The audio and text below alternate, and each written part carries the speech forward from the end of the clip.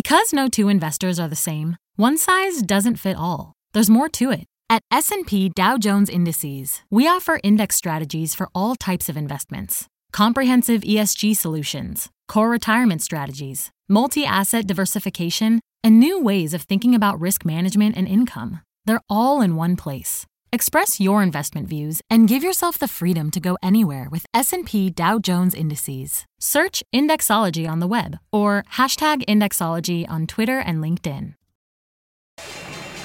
My mission is simple, to make you money. I'm here to level the playing field for all investors. There's always a bull market somewhere, and I promise to help you find it. Mad Money starts now. Hey, I'm Cramer. Welcome to Mad Money.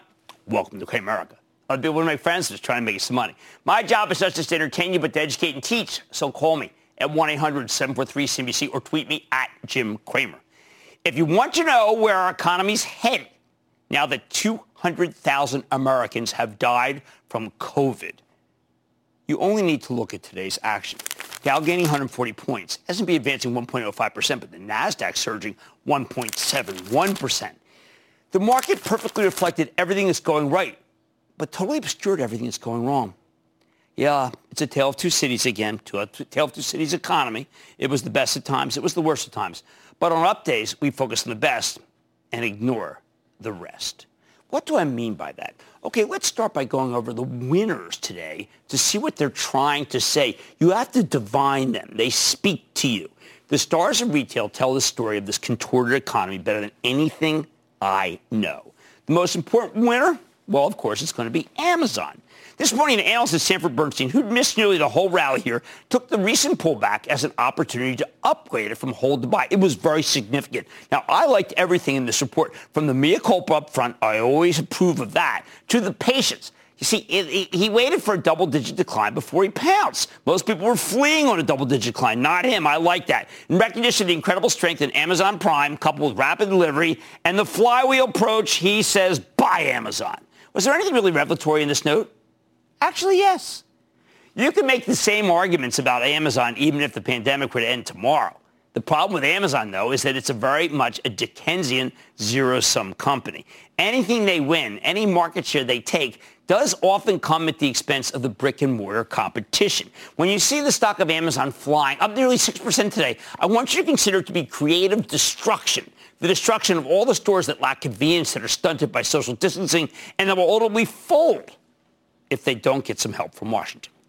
Next winner is Ralph Lauren, up more than 5%. Okay, what drove this move? Was it better sales? Magnificent earnings? No. They fired 3,700 people, or 15% of their workforce, as the company shifts from a more mall-based company to a more internet-based strategy. Good news for the market, but real bad news if you work for a living. And again, in keeping with this notion of being not in brick and mortar. Third is Lululemon. Here's a company that makes expensive clothes that you're not meant to wear at work, unless you're a yoga instructor, you're working from home. When it looked like we had COVID contained, Lulu stocks started to get hammered. But now that the virus is making a comeback, so is Lululemon, up 6% today. I recommended it last week. I stand by my recommendation. Fourth, Nike. Tonight we got a quarter that was so strong as to have buyers clamoring for a stock up a dozen points. Sounds great, right? But what led the quarter? It was China, which is far ahead of us when it comes to the pandemic. So we can be thrilled about Nike, but America isn't driving the bus, particularly physical store Nike, just like physical store Ralph Lauren. No. Hey, you want a real hardcore shift in retail? I got a wild one for you. I want you to check out Facebook, which rallied nearly 3% because we're now getting a sense that e-commerce facilitation business, Facebook shops, which could be enormous, and it's going to help the disenfranchised. I really approve of this. Oppenheimer boosted its price target from $270 to $300, arguing that the shops business could ultimately generate $25 to $50 billion in revenue. Again, that's all about e-commerce, small and medium-sized business at the expense of brick and mortar. They will all be ambassadors for Facebook one day. Now, with household net worth at the highest level ever, according to the Federal Reserve, maybe you would think the consumers will have plenty of money left over to shop all over the place. I say not so fast. Those household wealth gains are from stocks. And I bet the bulk of that money stays in the market. In short, retail is still mostly a zero-sum gain. Same goes for the restaurants. I want you to look at today's winners. Chipotle, well, the stock rallied another $28 because that is a fantastic strategy for takeout and delivery. Forget indoor dining. They're making roughly the same amount of money as they did pre-pandemic thanks to their Chipotlanes. Hey, by the way, they're also getting big breaks on rent because landlords desperately need to keep tenants who can actually pay. Other side of the coin, Sizzler. I always liked Sizzler. Nice, cheap steakhouse with a 62-year legacy. Didn't always come with, wasn't always doing as well as I'm doing. Hey, you go to Sizzler when you're done. Okay, when I was living in my car, I loved Sizzler. How's that? Okay, today the corporate parent company, not the franchises, filed for bankruptcy. Why? The president of Sizzler made it crystal clear, and I quote, "Our current financial state is a direct consequence of the pandemic's economic impact due to long-term indoor dining closures and landlords' refusal to provide necessary rent abatements." Tough to run a steakhouse right now. It's the opposite of what we heard from Chipotle, right? In stark contrast, Darden reports on Thursday, and unlike Sizzler, the parent company of Olive Garden has a powerful balance sheet, which means it can survive the COVID economy even if its steakhouses are not delivering right now. Yes, they can get through to when we have a vaccine. They'll be able to do it. Sure, there are some smaller smaller restaurants that can still compete. But you just wait until it gets cold and windy outside. With no outdoor dining and heavily restricted indoor dining, most of this industry will be sadly out of luck. Darden, though, their restaurants will still be here when the pandemic's over. Most of their competitors will be gone. No wonder the stock's been so strong going into quarter Thursday. It's the last person standing. Next up, we're hearing about the remarkable bull market in housing, spurred by a shortage in homes. But that's also zero-sum. There's a shortage of homes in the suburbs. And by the way, also in the country, away from the cities, because people are fleeing from the cities and working at home. Landlords aren't ready for it. Neither are the banks that have lent them money, which is why the bank stocks can't get out of their own way. In a world where you don't have to commute into the office, Zoom video reigns supreme. And same goes for the cybersecurity needed if you're using Zoom, Zscaler, Palo Alto, CrowdStrike, Okta, Cramer family fave. Because people who work remotely are a lot more vulnerable to hackers. Again, though, the flip side of this is really ugly. Look at the headline from today's Wall Street Journal. Bonds related to hotels' office face pressure. The banks own a lot of that debt, too, and can't get rid of it. So once again, buyers swap into financial technology, names like Square and PayPal, and get out of traditional banks, even if they're recommended, pushed, whatever. The offsets here are extraordinary. They're just not visible. I mean, yeah, we can see Lennar's fabulous sales, but how do you gauge the stress of a landlord? Mostly you only pick this up from the credit markets, and we are buyers of stocks, not credit. What else? When it looks like we had the virus contained, some of our favorite cloud stocks kept rolling over. I'm going to give you two classic examples. Adobe, which facilitates e-commerce, or DocuSign, which is how you close on a contract remotely. Now, both stocks got pulverized after excellent quarters. I invite both companies to come back now that things are better and tell their story rather than focus on the stock going down. Cases are spiking, so Adobe and DocuSign are roaring again. I bet they can go back to their old highs. With all these people moving to the suburbs, or to the country, you got a lot more demand for cars. But they don't seem to want new cars. That's how a contactless used car retailer like Carvana could pre-announce such a spectacular quarter. One that sent the stock skyrocketing up 30%, in part because it's so heavily shorted. So many guys bet against these. Whatever. Even the bulls didn't expect it to be this good. This is the new normal until we get a vaccine. Every time we try to reopen, the virus comes right back. It's the bars and the restaurants, people. We know this because other countries have gone through the same thing. In the UK, in Spain, in Israel, cases started spiking again a few weeks ago. We now have 17 states where the numbers are on the rise, and it's getting worse. Remember, it is the caseload. It's not the deaths, thank heavens. It's the case. So stop telling me, Jim, you're looking at the wrong numbers. We have universities where it seems to be out of control, and a lot of these students are being sent home to their parents. We're not China, okay? Where they can put you in jail if you go out when you shouldn't. Again, the visible stories are almost all positive. The negative stories are mostly hidden, at least when it comes to the stock market. The losers are being crushed by the virus. The winners either benefit from it or can survive it to come out the other side with fewer rivals. Let me give you the bottom line here. You can't see it from the stock market, which has more winners than losers on a day like today, but that's because the losers are too small to be public, and that's who the government needs to be ready to protect as it gets cold. And the weak, by no fault of their own, can't make it through to the promised vaccine land. David in Arizona. David. Hi there, Jim Cramer. Dave here. Hey, Dave. Last week you were speaking about value in basic industries, and back in May of this year, I picked up some shares of Packaging Corporation of America, PKG, specifically because at the time it was yielding a little over 3.6%. And I put it into an IRA. And they basically make container board, not box board or folding carton. And I want to get your thoughts on this as an investment that can grow over the course of time. And okay, so my writing partner, Matt Horween, and I have been discussing this because also you had IP doing well. You even had WestRock doing well. Some of that is because they finally stopped opening new plants. Some of it is because we still know that there is demand for linerboard because of e-commerce. So I think packaging is okay. I'm going to recommend International Paper. I think WestRock can move too. Edward in Pennsylvania. Edward. Yeah, this is Steve, his dad, and my son, 12-year-old Edward, has a big question for you. Bring him on. Bring him on. Hello, sir. GameStop has rallied more than 100% in the past month. They've had 2 recent upgrades and announced that you could pre-order their new PlayStation 5 now. They even said Ryan Cohen sees it rivaling Amazon long-term. After all this, do you still think GameStop's a buy? Okay, GameStop had been a very problematic equity, but it is their time right now. I want to caution that there's a very big short position, and that means that there are people who are going to have to continue to buy it with any good news. It's not my favorite.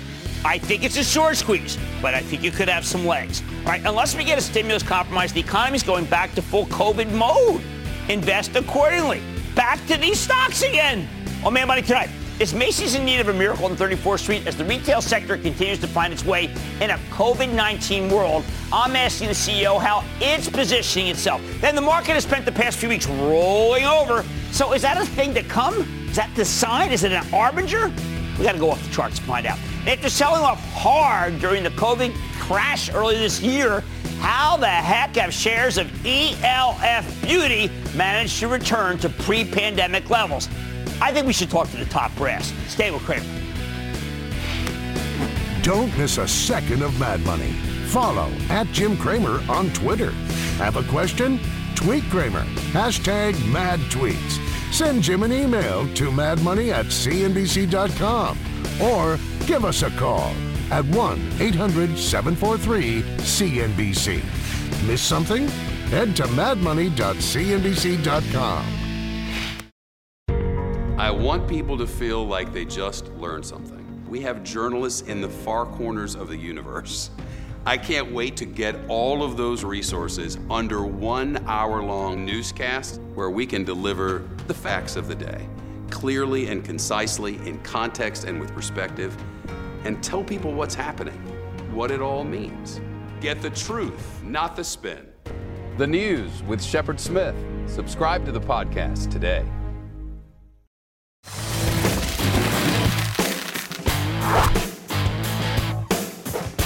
Is there any good reason to dip your toe into the department store stocks as we head into the holiday season, with COVID cases unfortunately rising again?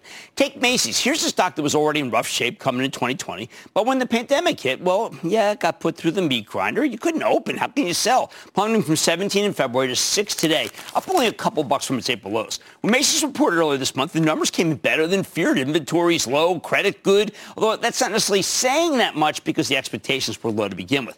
Now, though, the reopening trade has gone out of style, with Macy's giving up all of its post-earnings gains and then some. Now, I know the situation may seem bleak to some of you, but if you believe the company has enough cash to get through the sustained period of weakness, and I do, then you have to consider that the stock's selling for just 10 times next year's lowball earnings estimates. So could this thing be worth buying into weakness? Let's go straight to the source with Jeff Gennette. He's the chairman and CEO of Macy's, to get a better sense of what his company's doing in order to cope with the pandemic and what we expect for the holidays and back to school. Mr. Gennette, welcome back to Mad Money. Hey, Jim, it's great to be here. Wish I could be there in person, but great to be on your show again. I wish I could see you in person, be at your beautiful store in Midtown. Okay, you picked up 4 million customers in e-com in the second quarter alone. What are you doing to monetize them? So here we are. So, obviously we had a growing website already. And so during the pandemic, that was our only portal for the customers. So we were really heartened by that 4 million new customers that came into our brand. And they're younger, they're more diverse, and we've learned lots from them. So obviously, how do we get them to be a core Macy's shopper? So we're working through personalization. We've got loyalty programs that give them tender neutral options to come into our brand. We're looking at new categories that they want. So we've added categories based on what they've asked for. We've got new payment options for them. One of the things they asked for was, being able to do it in payment installments. So we added Klarna. They want more delivery options. They want speed of delivery. So we added DoorDash for basically same-day delivery in 500 of our stores. So we are really interested in making sure these become core Macy's and Bloomingdale's shoppers. Now, you mentioned Bloomingdale's. It is a Bloomingdale's moment. I know that when I look at where we want to buy housewares in my family, okay, we go just like our parents, okay? We go to Bloomingdale's, and the reason we do, high quality, yes, indeed. If we have to return it, we're fine. But we don't want to do it online. We don't want to do it online because you can feel it and see it. And if I'm going to spend $500, I want to do that. How about these new people? Do they want to go brick and mortar, or are they just fine at all times being on the web? Hey, so Jim, you'd be very surprised what people buy online. The amount of furniture business. You think you want to sit into a couch, but we do a tremendous business online in all categories, including home store. But obviously, as an omni-channel retailer, we have the great privilege of serving customers if they want to shop on our app, if they want to do it online, or if they want to come into our reopened stores. So home is clearly having a moment. And you, like so many other Americans, are looking around their houses and they're saying it is time to update. And so that could be new appliances. That can be appliance candy on the counter. That could be new couches, home decor. Textiles is having a moment. Everything across home store and everything in luxury with particular reference to Bloomingdale's is working right now. Well, that's one of the reasons why the gross margins are improving. You're selling the right stuff. Right. Well, part of it is just having customers is high appetite for fashion. And, if you think about the competitive mode of Macy's and Bloomingdale's, it's this national strategy we have of great, tasty fashion that's packed with quality, that's from off-price all the way to luxury. And we're really liquid right now. So we got all of our stocks down. Our stock-to-sales ratio is quite healthy. And the goods that we're bringing in, we're selling at regular price. So margins are obviously reflective of that. Okay, now we know that Ralph Lauren announced a reorganization today with, unfortunately, a lot of firings. Brookfield let some people go. So obviously the mall is still threatened. In your presentations, including one that you did recently at the Goldman Sachs retail, you admitted that, look, some of these malls, if they lose a lot of stores, they become less attractive. Even though you'd think Macy's is the only one there, that's not necessarily a good thing. So how do we solve the conundrum of the mall? So let's just talk about stores. So clearly, what's happening right now when you look at the Macy's and the Bloomingdale's portfolio, we're in a lot of malls, but we're in the best malls. So when you think about the Macy's portfolio, we've got 500 stores. We've already committed to closing 100 of them. And when you look at the remaining 100 portfolio, they're in B, B+, A, all the way up to A+ malls. Every one of Bloomingdale's stores are in A+ malls. And I believe those stores or those malls will stand the test of time.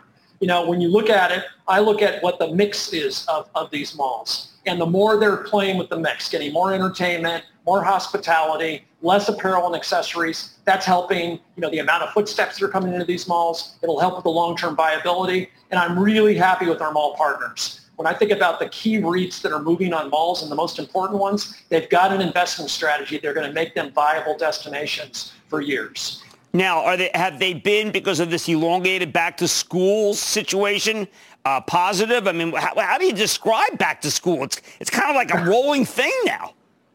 It is, and is that a prequel for how holiday will be? Right. So I think we're all kind of looking at, hey, how's the traffic going to be between Thanksgiving and Christmas or Hanukkah, and how should we expect that? So I think we're all looking for, whatever comes our way. We've all got A, B, C. We call it the kind of 20/20 options, because whatever comes our way, we have to have flexibility.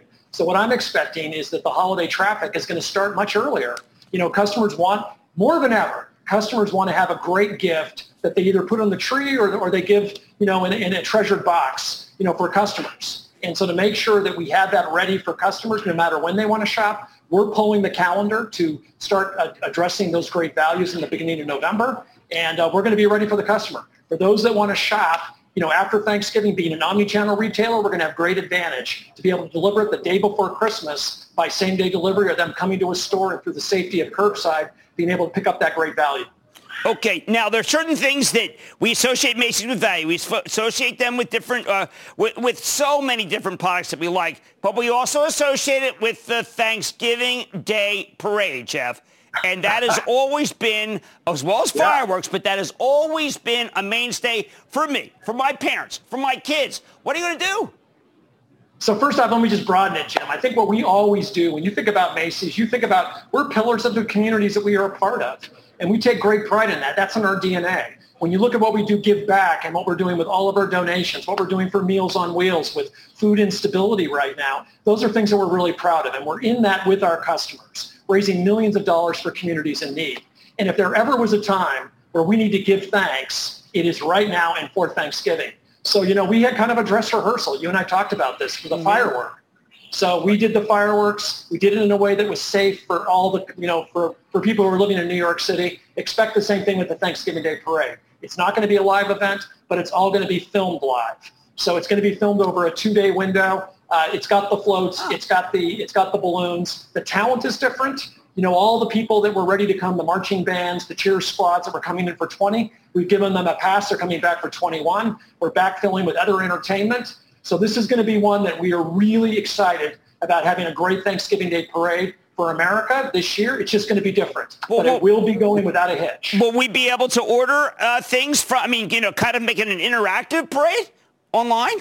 So there's definitely going to be lots of opportunity in the social space to kind of look at what we're doing with that. And then clearly we have a website that is open on Thanksgiving Day. We're not going to have our stores open on Thanksgiving, but obviously we do a lot of business for the demand that comes in on that day.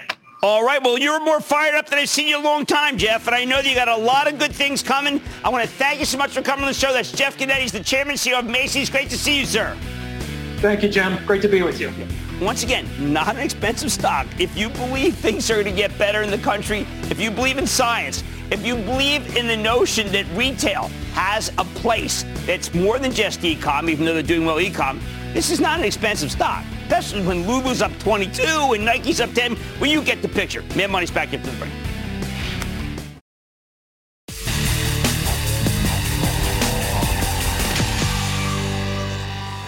What do we do now that the market spent the last few weeks rolling over? In moments of heightened emotion, I'm always telling you that we need to take a more quantitative, empirical approach to investing because your feelings rarely make you a better money manager. So tonight we're going off the charts with the help of Larry Williams. He's a legendary technician who's been trading stocks, futures, and commodities since I was in diapers. Not to mention writing more than a dozen books and creating a slew of indicators that we use all the time on the show. More importantly, Williams has a terrific track record this year. In April, when everyone else was freaking out about a possible depression, he predicted the economy would reopen by mid-May, which it pretty much did. In late June, he gave us a fabulous 4th of July trade. Then he started warning us that we were due for a sell-off at the end of July. If you took him seriously and spent August taking some profits, you're in a much better position right now because you've got some cash you can put to work at lower levels. When it comes to predicting where the market's headed, Williams loves making forecasts based on cycles. These aren't perfect. They're about as accurate as weather forecasts, meaning they work most of the time, but sometimes they really don't. Still, they can give us an important glimpse of the future. For example, take a look at this chart of the S&P 500 last year. The red line is the 72-day cycle, which has been the most reliable forecast over the past 3 years, at least according to Williams. This cycle predicts potential lows and potential highs. It doesn't tell you about anything about the scale of a move. It just tells you when the market's likely to change direction. For example, it nailed the bottom at the beginning of 2019. It nailed the high that May. It predicted another high in July. We got that one in August, followed by a low in August that it also predicted, and then a high in October. Again, not perfect, but most of the significant buy points last year came very close to when the cycle predicted we'd have a low. So what does the 72-day cycle tell us about the rest of 2020? Okay, check out the S&P 500 year-to-date with the cycle forecast in red. All right, this is important. Williams recognizes that the cycle right now is, let's say it's ugly, but it suggests we could have an important low coming October 20th, okay? It's not that far from now. Doesn't necessarily mean the pain will stop in a little less than a month, but it does suggest you might want to be ready to buy into weakness. You obviously don't want to look at that. It's going to be very sharp. So if you wait for that to happen, you might miss a lot of good stocks. The question is, are we talking about a short-term bounce or a sustained rally? To figure that out, Williams thinks it's important to consider two of the most powerful macro drivers of the stock market.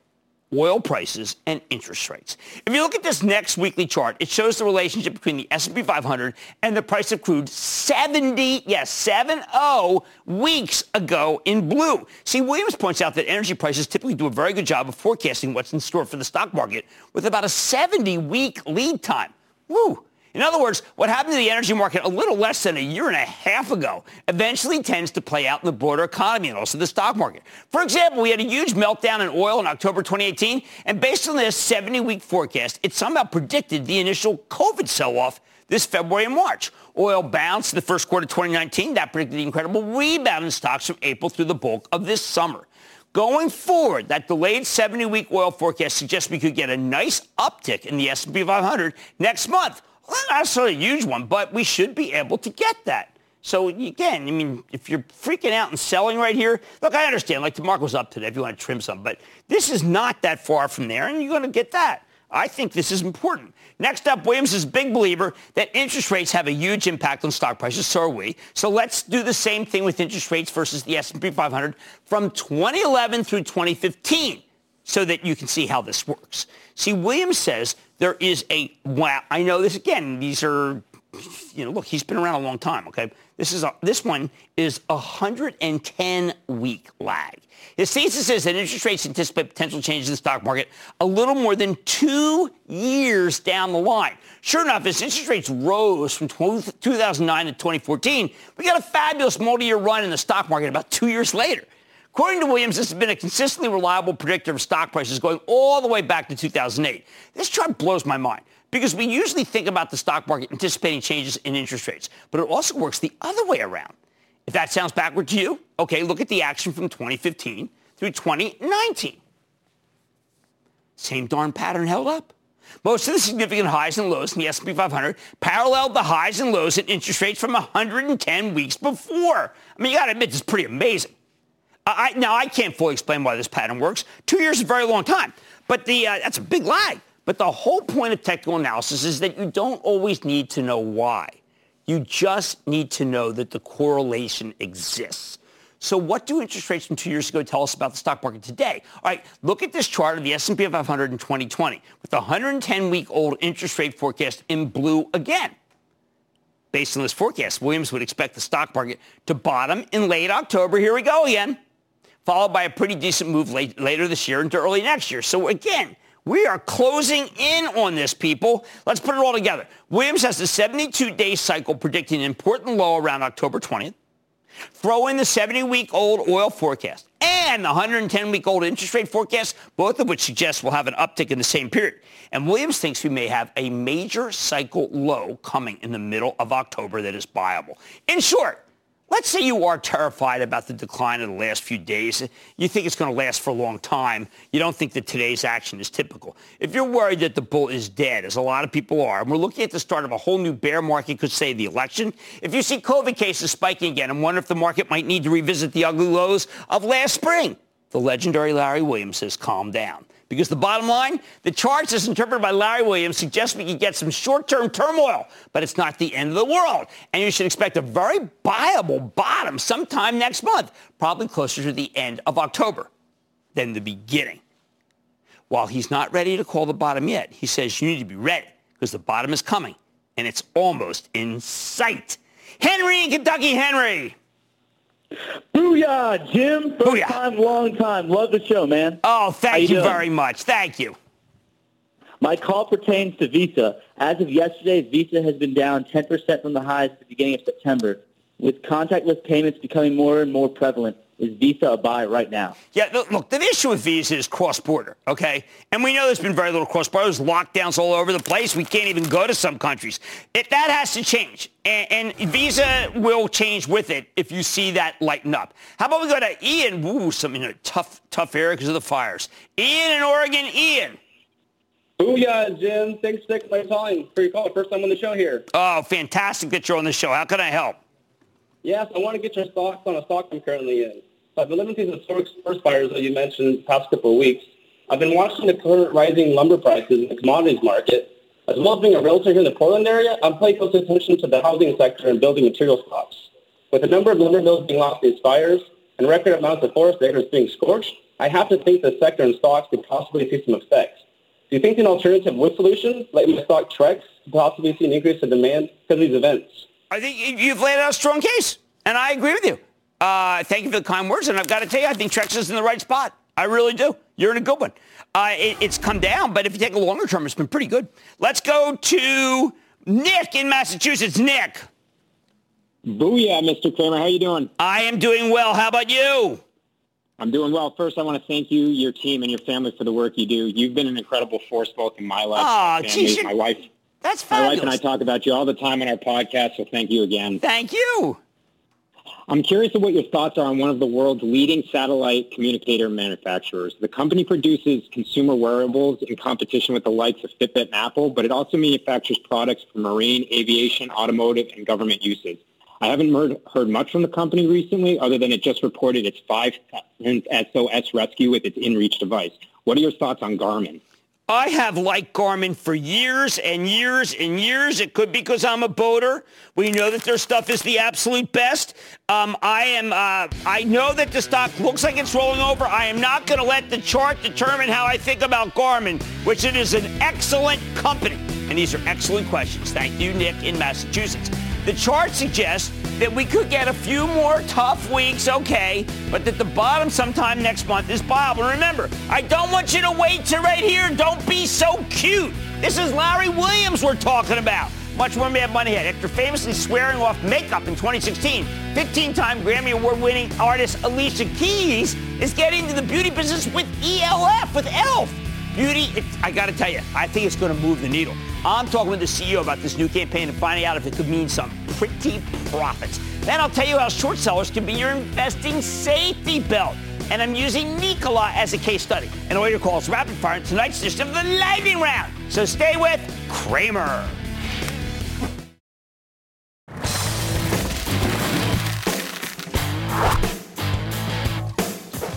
If you thought the pandemic was bad news for the whole cosmetic industry, I want you to think again. Just because millions of people are stuck at home, that doesn't mean there's no demand for makeup. Still got to look your best on Zoom. Your Zoomy best, I say. But obviously, most people aren't buying the stuff in stores. They're buying it online, which brings me to e.l.f. Beauty, e.l.f. That's the digital-focused, value-oriented, cruelty-free cosmetics brand with a stock that's only down $1 from where it peaked in February. It's up 5% today. When we last checked in with this company in late May, e.l.f. seemed to be a little bit on the defensive. They had to adjust to COVID on the fly, and we're also dealing with an activist investor who's gunning for board seats. 4 months later, though, the situation looks a lot better. Management resolved the activist dispute amicably in July. Last month, the company reported a shockingly strong quarter that sent the stock soaring. I think e.l.f. is thriving here for two reasons. First, they got their start as a digital-only brand, so pivoting to stay-at-home economy has been difficult for them. Second, the company's cruelty-free ethos seems to resonate with the younger demographic. To take advantage of that, they're launching a new lifestyle beauty brand in partnership with the fabulous Alicia Keys. Today, we found out that it'll be called Keys Soul Care. I think this kind of celebrity endorsement could move a lot of merchandise. But don't take it from me. Let's check in with Tarang Amin. He's the chairman and CEO of e.l.f. Beauty. Get a better picture of how his company's doing and what this new partnership with Alicia Keys means for the future. Mr. Amin, welcome back to Mad Money. Thank you for having me. Great to be on again. Okay, so Tarang, Alicia Keys, about as big as they get. Huge number of Grammys. Really famous person that I have never met anyone who didn't think she was the greatest. What can she do for e.l.f.? Well, she is the greatest, first of all, and she's an incredible inspiration to so many millions of people, particularly in this dark time. So we're excited to launch Keys Soul Care, a brand with Alicia Keys. It's a brand that does something that's never been done before. If you think of traditional beauty, you have hair care, nail care, skin care. No one's actually taking care of the soul. And something that Alicia and we can uniquely do is really take care of your total self, your mind, your body, your spirit, and your ability to connect with others. So we're tremendously excited about launching this brand. Now, not to be too commercial or crass, how does it necessarily translate into earnings per share? Well, first and foremost, it's going to start with everything that e.l.f. does starts digitally first. So next Tuesday, keysoulcare.com will go live, and you'll start getting content, tips. You can sign up for a weekly email on all sorts of inspiration that you're going to get from that site. And then by holiday time, we'll have our first collection, starting with skincare. But we've also mapped out about 7 other categories. So this is a very broad brand that's going to translate both online and then eventually with select national retail partners. How do your 67% women on the board feel about this? They are ecstatic, as are every single one of our employees. I mean, I think one of our great hallmarks is our core shared values with Alicia on inclusiveness, empowerment, really having a much deeper meaning of beauty. And that starts with the team. So we're really proud of the fact that we're one of only 9 public companies that have 67% women on the board, but our entire employee base, we have over 75% women in the company, over 60% millennial or Gen Z, and almost half of our company is diverse. So they represent the consumers that we mean to serve. All right, now you're going to help me on a big international political issue, and you're going to solve it for me. TikTok. No one I know is on TikTok other than for a few seconds. And then I come across the most viral campaign in TikTok U.S. history is you. Tell me how it works. Yeah, well, first of all, it works with starting with our consumers. So we have a strong and loyal following among Gen Z. So when you take a look where Gen Z is, they're on TikTok quite a bit. So when we did our hashtag challenge Eyes Lips Face on TikTok, it quickly became the most viral campaign in TikTok U.S. history with over 6 billion views, over 4.5 million videos. And we did it by really addressing the needs of our consumers. We did an original music track. It really took off, and we continue to feed it with all sorts of other things on TikTok. And so it's been a tremendous success for us. So if Walmart does get its stake in TikTok, would you do it in conjunction with Walmart? I know you've got a fabulous position with Target. Well, we also have, Walmart is our largest customer, and we're always partnering with Walmart. We're the most productive brand that Walmart carries in color cosmetics. And so we look to further our partnership with Walmart and absolutely are open to them, as well as the great work that we're doing with Target, Ulta Beauty, and many others. Now, you put up a chart recently. We had some Nielsen data, color cosmetics year-over-year dollar sales growth, and you actually block out government stimulus impact. I am a big believer that, boy, do we ever need more stimulus, particularly for the cold weather and stores that might close down. Are we out of government stimulus now, and is it a problem? Well, I'm with you. I hope there's more stimulus because I think the American consumer is suffering, the level of unemployment, the level of economic hardship. So we hope for stimulus, as any American would, in order to make sure that the economy keeps going. But I'd say, I'm proud of our team of how we've been able to navigate through this crisis. The category itself has been down. We've posted strong growth. Even more importantly, we're gaining a lot of market share. And we aim to do that regardless of whether there's stimulus or not. All right, last question. I need to know about what you guys are doing about making sure that there are, let's say, no environmental issues, that you're doing the right thing when it comes to what I just regard as being what a lot of younger people care about, which is how are they treat animals? Are they doing everything with the planet? What do you have going? Well, I think that's one of the reasons why we're succeeding right now is our core superpowers as a brand is we're 100% vegan, cruelty-free, have this premium quality, these unbelievable prices, and our universal appeal. So we're speaking to our consumers with what's most important to them and living that every single day and making sure we're executing and living up to it. Well, I just think you've done a remarkable job, and I think that Alicia Keys is probably the celebrity I would most want to hook up with. I've done some charity work with her. She's rather amazing. She'll be terrific for you. Tarang Amin, he's the chairman CEO of e.l.f. Beauty. Thank you so much for coming on the show, sir. Thank you for having me. Inexpensive stock, doing the right thing with the web. We think that there is tremendous demand for cosmetics, even in a period where there's a bit of a lockdown. Let's hope we don't go all the way with that. Mad Money's back after the break.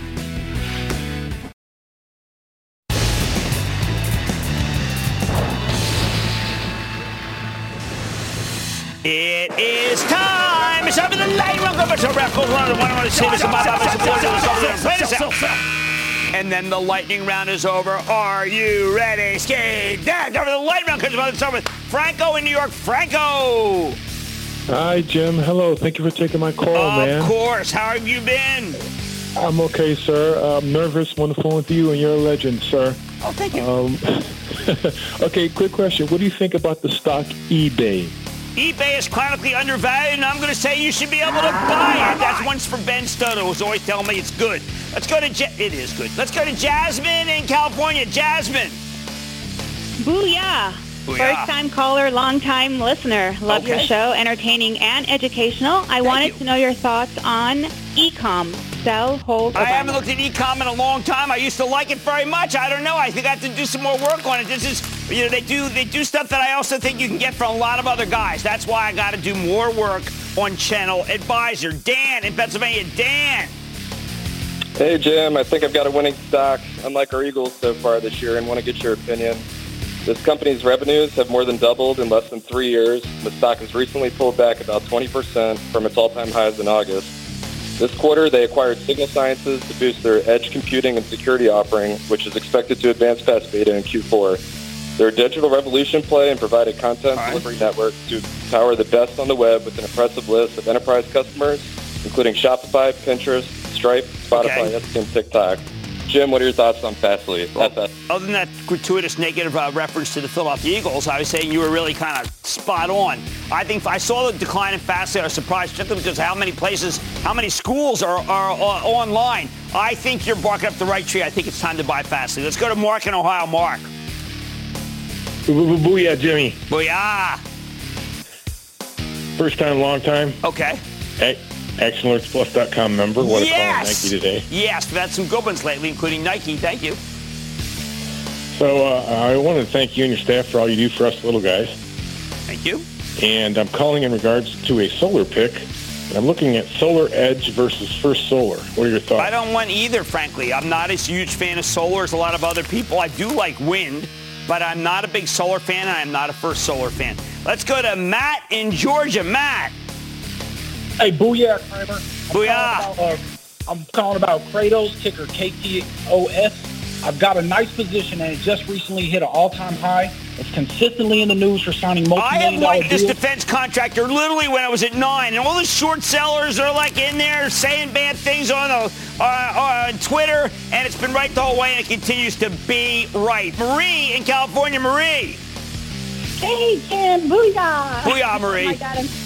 I'm so excited to be here. Thank you. A long listener. I'm a first-time caller, though, but I just wanted to thank you for all the years of education and guidance. You've helped me build my portfolio. Wow. Thank you very much. Thank you. You really have. And a shout-out to my boys, keep it long-term, boys, Anthony and Joey. Long-term, Anthony and Joey, long-term. Yay. My question today is on the stock I've had and believe in forever. It's Sirius XM. It's been disappointing of late, which is surprising given the fact that the used car market is so strong. I don't want to abandon it. There was a lot of sports that was canceled for a while. I think you stay long it, even though it's at $5. I think it should be higher. Let's go to Greg in New Jersey. Greg. Booyah, Jim. Excellent. Very nice. So, made the mistake of listening to John Nigerian last week. I think his ponytail might be tied a little too tightly these days, cutting off the oxygen supply to his brain.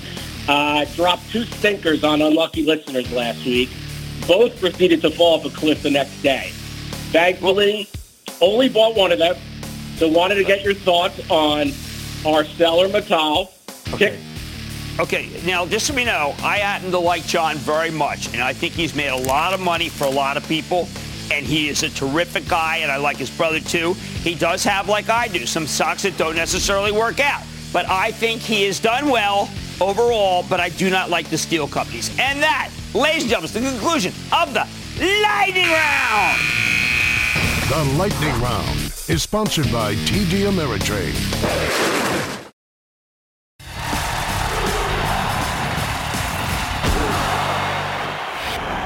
When you're investing, the only thing more important than making money is not losing money.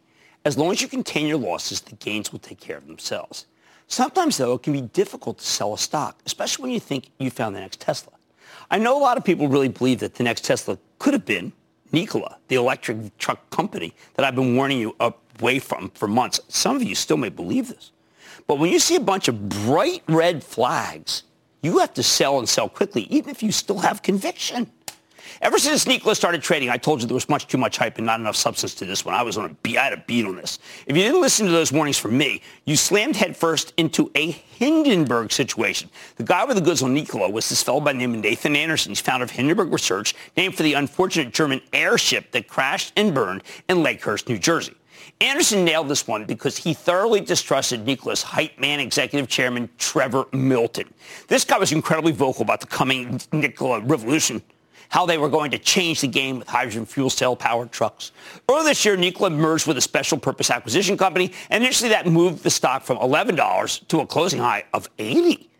While Hindenburg Research didn't get you out at the exact top, they came out with some damning revelations when the stock was still trading at 38. It's now at 28. They highlighted multiple moments of alleged fraud. I say alleged, though. Some of them have already been independently confirmed, and that cast doubt actually on the entire story. Turns out Milton had made a number of false statements to investors. The company was overhyping its intellectual property. Even the video of a prototype truck barreling down the highway was staged. It was just a truck rolling downhill with the angle of the hill edited out. Bad set of facts. Of course, the company initially disputed these findings. They even talked about turning the SEC loose on Hindenburg Research for market manipulation because Hindenburg admitted they were shorting the stock. But the company's denials rang pretty hollow, and I told you so at the time. Turns out the SEC and the Justice Department are investigating Nikola because they take fraud allegations pretty seriously. I point all of this out because I want you to understand the value of short sellers to this market. I thought Hindenburg flashed enough red flags that you had to question everything, including whether the investors and partners like GM, even like Bosch, had really, up at Value Act, had really done the due diligence before getting into bed with someone like Trevor Milton. Did they know Nikola didn't own much intellectual property? Did they realize the company's hydrogen technology might not be all it's cracked up to be? Do they still think it is? For example, did Mary Barra, the CEO of GM, who stood by Nikola throughout this whole ordeal, already know about the bogus truck video, or did it take her by surprise? Come on, Mary. Maybe this deal was worth it to GM simply for the electric vehicle credits and to boost their percentage of all energy vehicles, but it sure doesn't look good to me. I'd like to know what Bosch is thinking, okay? I'd like to know. They're on the board. Now, I'm not saying that shorts like Hindenburg are always right, although they certainly nailed Nikola, especially with Trevor Milton stepping down yesterday. Sometimes I think these guys are wrong. For example, I like J2 Global, a company they targeted. I think it's dirt cheap. I read through the short piece on growth generation, the tractor supply for the marijuana industry, and while there's some real issues, I still think it's a good story. But when a short seller highlights some major red flags, you got to take it seriously. Even if you ultimately think that they're wrong, you have to contend with their arguments. In the case of Nikola, the bear case was overwhelming, and I am glad Hindenburg went after them. Oh, and even though the stock bounced today on the Milton resignation, I don't like it. Stick with Cramer.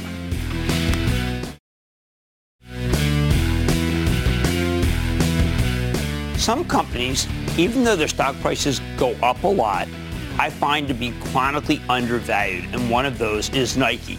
It always seems to be incredibly surprising to people when they blow the numbers away. Do you know this has been going on for 20 years?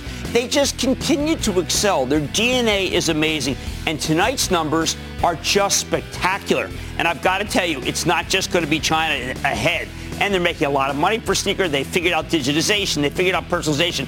They are a tech company that is just extraordinary with great management. So when you see a stock like that, up 12, 13, 14, 15 points, it makes sense. I like to say there's always a bull market somewhere. Promise to find it just for you, right here on Mad Money. I'm Jim Cramer. I'll see you tomorrow.